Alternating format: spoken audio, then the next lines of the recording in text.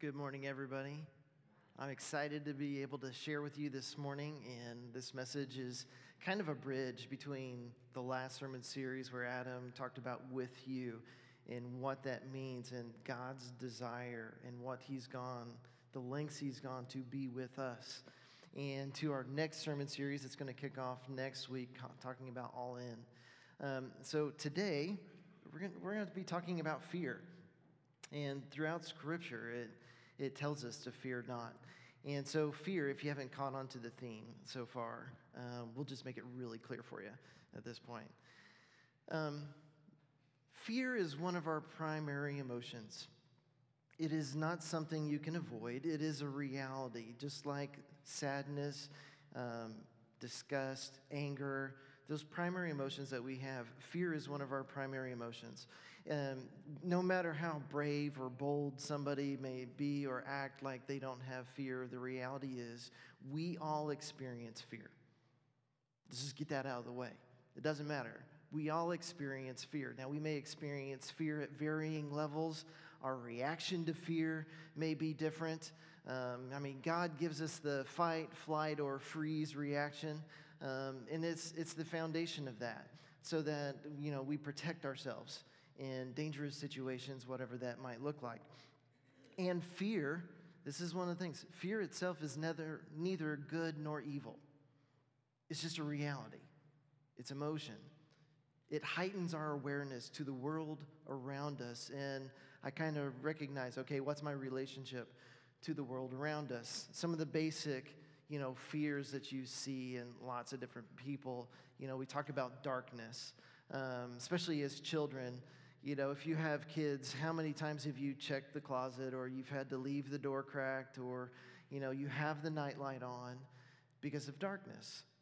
What is it about darkness? It's that unknown. I don't know what's on the other side of that door. I don't know what's underneath the bed. But the truth is, if all of a sudden we turn the lights out in here, just kidding, we're not going to do that, okay? Because the reality is, adults, we may talk like we're not afraid of the dark, but if you're really honest, how many would are really, if it's really dark and I'm not at my own house where I know where everything is, fear takes us. Our heartbeat increases. Our breathing picks up a little bit of pace because we are not aware of what our surroundings are. We're afraid of pain. We want to avoid pain.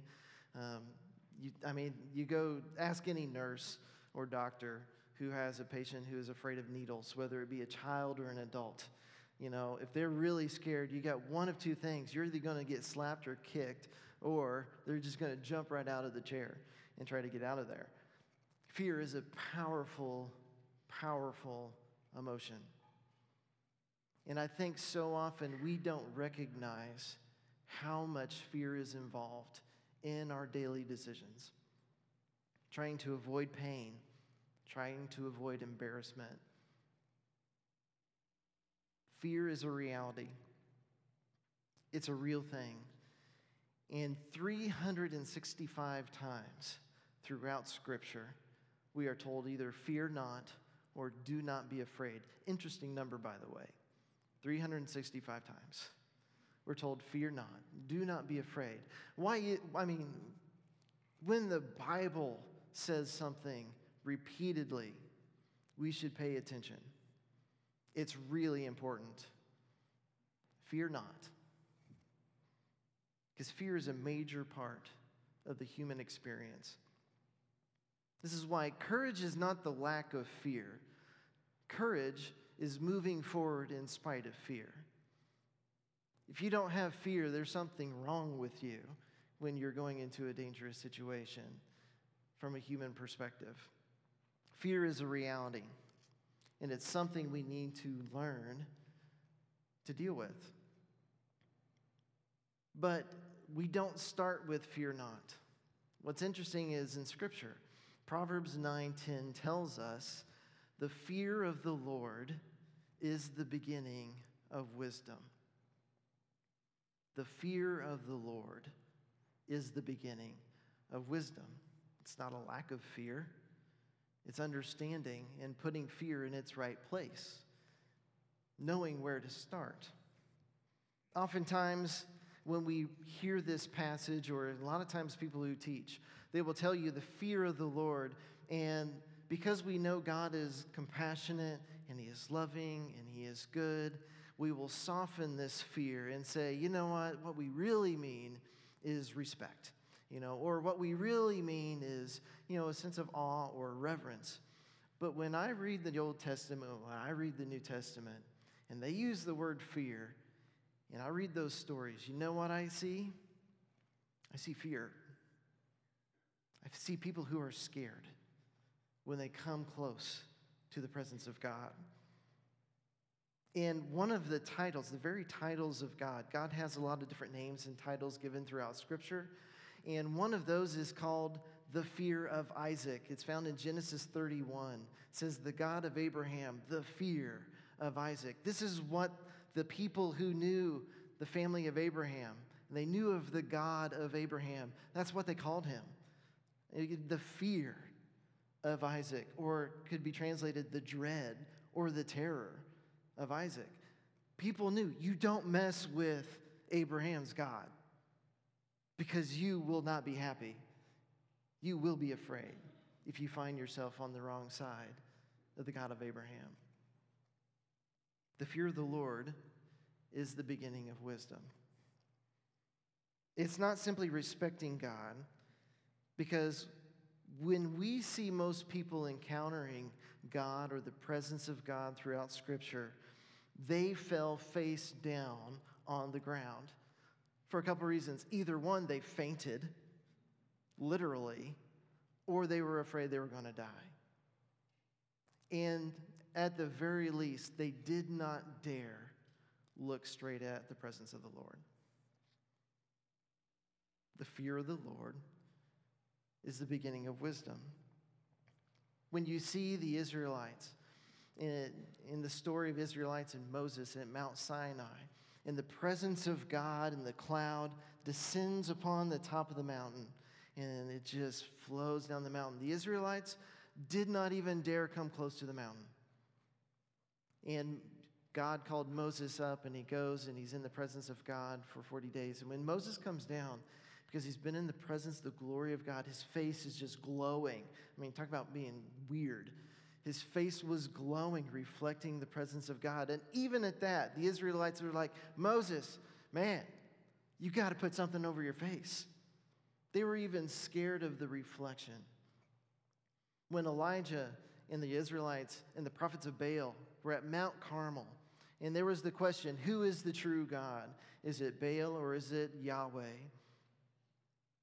And the prophets of Baal, they're hooping and hollering and doing all their ceremonies and sacrifices and everything.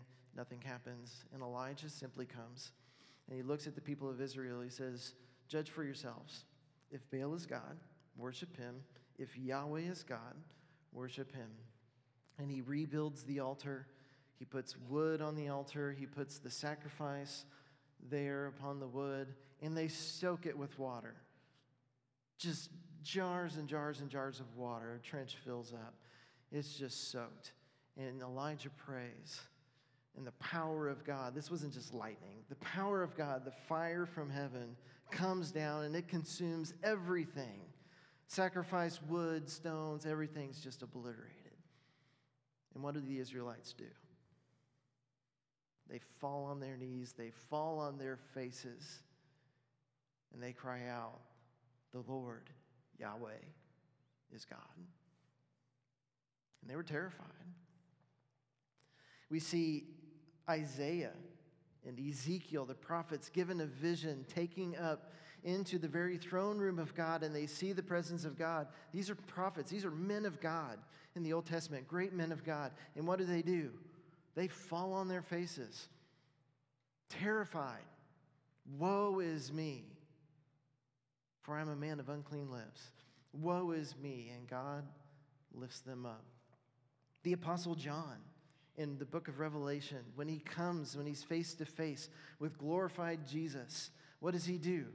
He faints. He falls down before him. If there was anybody who should have been able to go, there's Jesus. There's my friend. He's one of his best friends here on earth. He's the one who Jesus said, take care of my mother.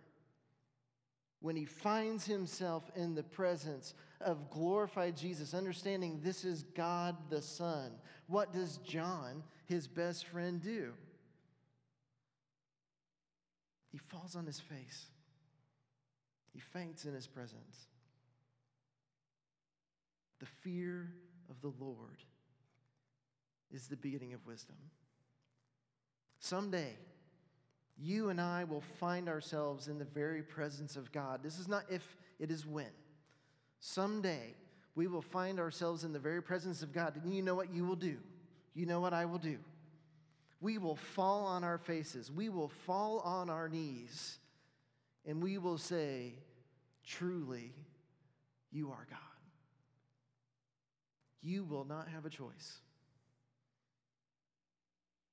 Because of the power and the glory and the radiance of our God, you will not have a choice. The fear of the Lord is the beginning of wisdom. Know who our God is. This is not a God that we go to lightly. This is not a God who the people throughout Scripture just flippantly threw a prayer up to.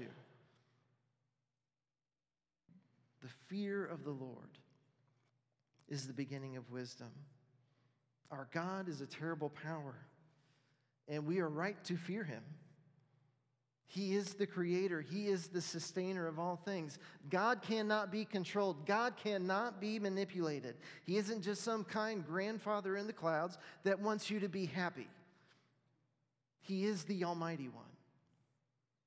He is holy, and he is good.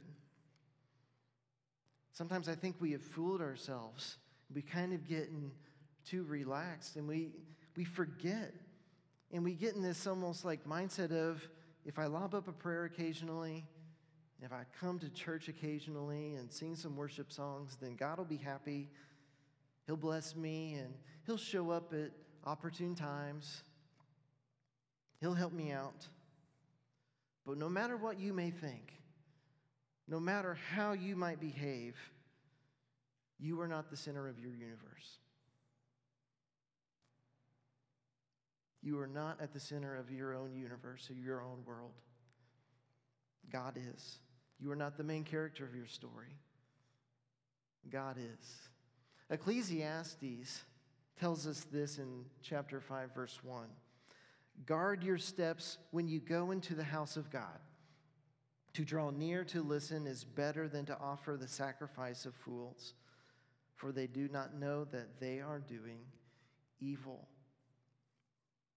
When we come to the presence of God, do we remember who it is that we are talking with, that we are speaking to? Do we understand? Wisdom, understanding life's purpose, understanding how this world works, starts with fearing God. Not just acknowledging him at times, but recognizing who he truly is and honoring him in the way in which he has called us to honor him. We are not in the driver's seat. God is. Jesus said it this way in Matthew 10:28.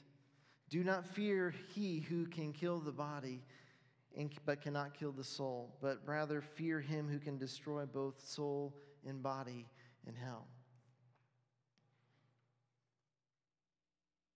You and I will experience fear. We don't avoid it. The question is, what is it that we should truly fear? What should we be most afraid of? Because the reality is, when we live our lives as if we're the center of our universe and we think mostly of just ourselves or our families, most of the decisions that we make truly revolve around fear. We're afraid of what people think. We're afraid of what the consequences are. We're afraid of how I'm going to provide for my family. I mean, why do you think we lie and cheat as people? It's because of fear. Why do you think we care what other people think of us and their opinions? Why do we feel compelled to buy things that we do not need and store them in a garage where there is no more room? It really is based upon fear and people's perception. Why do we avoid certain people? How many times have you seen somebody's cell phone go off and they look at it and it's not a spam call and they go, nope, not right now. And they hit the cancel button. It centers on fear. Our society, anxiety and depression are at an all-time high. When I fail to put God in the center, when I fail to recognize that God is at the center of the universe, He is the center of life, suddenly I am faced with choices. When I put myself there, when I am self-centered, all of a sudden my choices are based upon fear. It's based upon how will I have enough for myself and my family? How will I take care of this? How am I perceived with these other people? And most of our decisions center around some level of fear. But what happens when my universe and your universe collide? When we see a lack of resources, when we see a lack of things, that there's not enough, what do? We fight. We lie. We cheat. We twist. We manipulate. We try to control. And all that is based upon fear of what's going on in my universe. How do I keep things balanced? The beautiful truth is that as big and powerful and holy and fearful that God truly is, as big as He is, as great as He is, and we start there, I need to recognize He cares about me. He cares about sin and evil in this world, and He's not okay with it. As big and as great as He is, He has invited us in. But if you do not start with the right fear and a right respect and understanding who God truly is, then sin is not that big of a deal. And what Jesus did was nice, but it weakens the effect. I start with the fear of the Lord. That's the beginning of wisdom, but here's the great thing. I don't end there. Because when I understand the message that Jesus came to do away with evil, He came for the price of sin, and He paved a way. Now we can come into that throne room of grace, and we can encounter that presence of God and the power of God, the healing presence of God. That same power that makes us shake, that makes us fall on our face. He is now, because of Jesus, made it possible for us to come into that powerful presence. And I don't have to be afraid. When I come into that powerful place and I go, I know I have no right. I know I have no place. I know I shouldn't be able to come here. But Jesus made a way. When I find myself there, He goes, fear not. Fear not, for I am with you. Fear not, for I am good. Fear not, for I am always with you. When I begin to experience both the power and the love of God, I start to understand truly the message of fear not. God calls us into communion with Him, but He also challenges us to something greater. Because here's the thing, the fear not isn't just to help us feel safe and secure in a nice, comfortable place. Because God's invitation with Him, God's invitation to this beautiful place, this challenging place, He calls us to go and do extraordinary things. It's about His kingdom. And His kingdom is not in one solitary place. His kingdom is growing. It is expanding, and He wants everybody to know about it. He wants everybody to know about Jesus.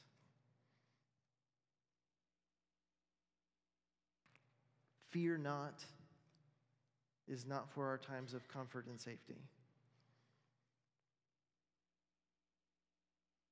Fear not isn't meant to comfort us in our times of safety and security, but it's to call us and to do something greater. Let me say that again. Fear not isn't meant to comfort us in our times of safety and security, but it's to call us into something greater. Throughout Scripture, when we see God use the term fear not, it's almost always in a context of people are in danger, he's bringing them out of danger, or he's leading them into danger. It's one or the other. And he says, fear not, for I'm with you. When our family, when Stephanie and I were getting ready to go overseas, a long time ago now, about 20 years ago, and we were heading to Ivory Coast in Africa, and we knew we were going long term. We didn't know when we were coming back. We're like, who knows, we might retire there. I knew that the likelihood at some point of us being attacked or robbed was probably at about 95%. It was probably going to happen at some point. It was a reality that we needed to know, we understood, but we still felt God is with us, and we're going to go. 7 years after we had been in Ivory Coast, this was December 24th at 2 a.m., I woke up hearing our front door rattling. And so I went to go check it out. Kids were asleep.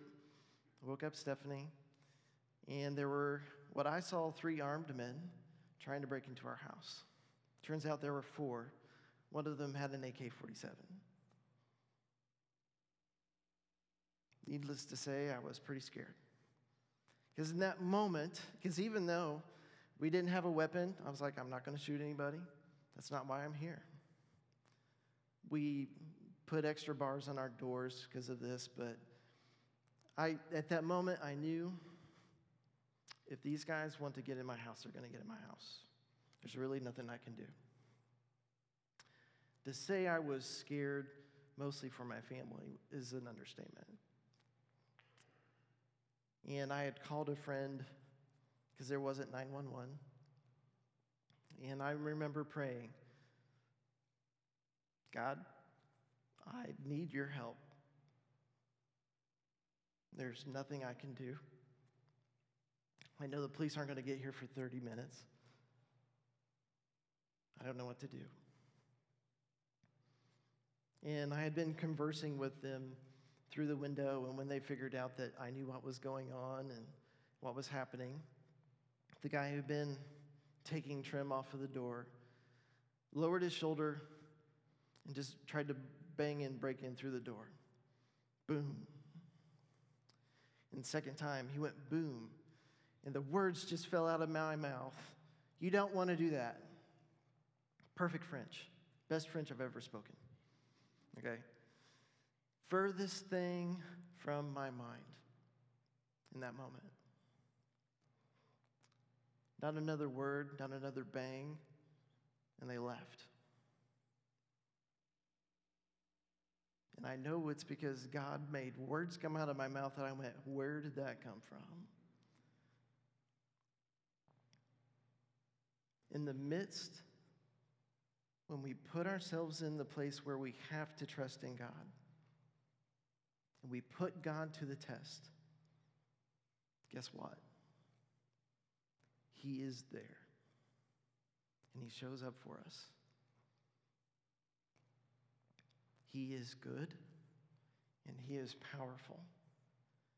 It would have been real easy. We would have had a quick and easy out to leave after that happening. We stayed, and it was a big deal for the church there, the fact that we stayed through that. God is good. When we place ourselves where we don't know what's going to happen, when we follow God to where we go, I'm not in control, this is scary, I don't know what's going to happen, God is able to say, fear not, for I am with you. Following Jesus is not meant to be something that is just about safety and security and comfort. Following Jesus means he's going to lead you and push you and take you to places that are scary. Things, conversations, you don't know how this is going to go. Actions, gifts, serving in ways that you feel unqualified. I can't tell you how many times in Africa I thought, I am a farm boy from Indiana. I am in way over my head. It was not because I thought I was great. It's because I thought I had a great God. And as his child, Jesus says this to his children in Luke 12:32. Fear not, little flock, for it is your Father's good pleasure to give you the kingdom. Fear not. God wants to expand the kingdom. He wants to give you the kingdom. He wants you to be a part of it, but you get to be a part of something that is big and beautiful and amazing. It is meant to challenge us. It is meant to help us be uncomfortable, but not be afraid to be uncomfortable. It is meant to challenge us, not to be afraid to have the conversation that is hard. It is meant to challenge us to do things that other people go, that's weird, and not care. Because I don't fear you, I fear my holy God. And he is good, and he is with me. When we follow God, it will lead us into life transformation, but it will also lead to life transformation to the people around us, those we love, those we don't like. God will use us in powerful ways to transform other people. As a church, when we, people, little by little, we go out and we trust and we take these new steps of faith, it brings transformation. And it sees this world change. And God, I think sometimes God is just sitting on his throne going, what are you afraid of? Fear not. Go. I get tired of seeing the divisiveness. I get tired that there's still racism that exists. I get tired of seeing people hurting because of cyclical poverty. I get tired of seeing all these things. And I go, the church should be leading the way without fear. Speaking truth in love. Fear not. Sin isn't just about doing bad things. It also is avoiding doing good things. Don't be afraid. Paul said it this way, if God is for us, who can be against us? Who do you fear most? What are you most afraid of? That's a real question. What are you afraid of? When it comes to faith in life with Jesus, what is it that he's asking you to step into and that you're afraid of? Is it about your comfort? You're afraid to be uncomfortable? You're afraid to give something up? You're afraid to let go of something? Is it maybe your popularity? You're afraid of what it's going to do with your friendships.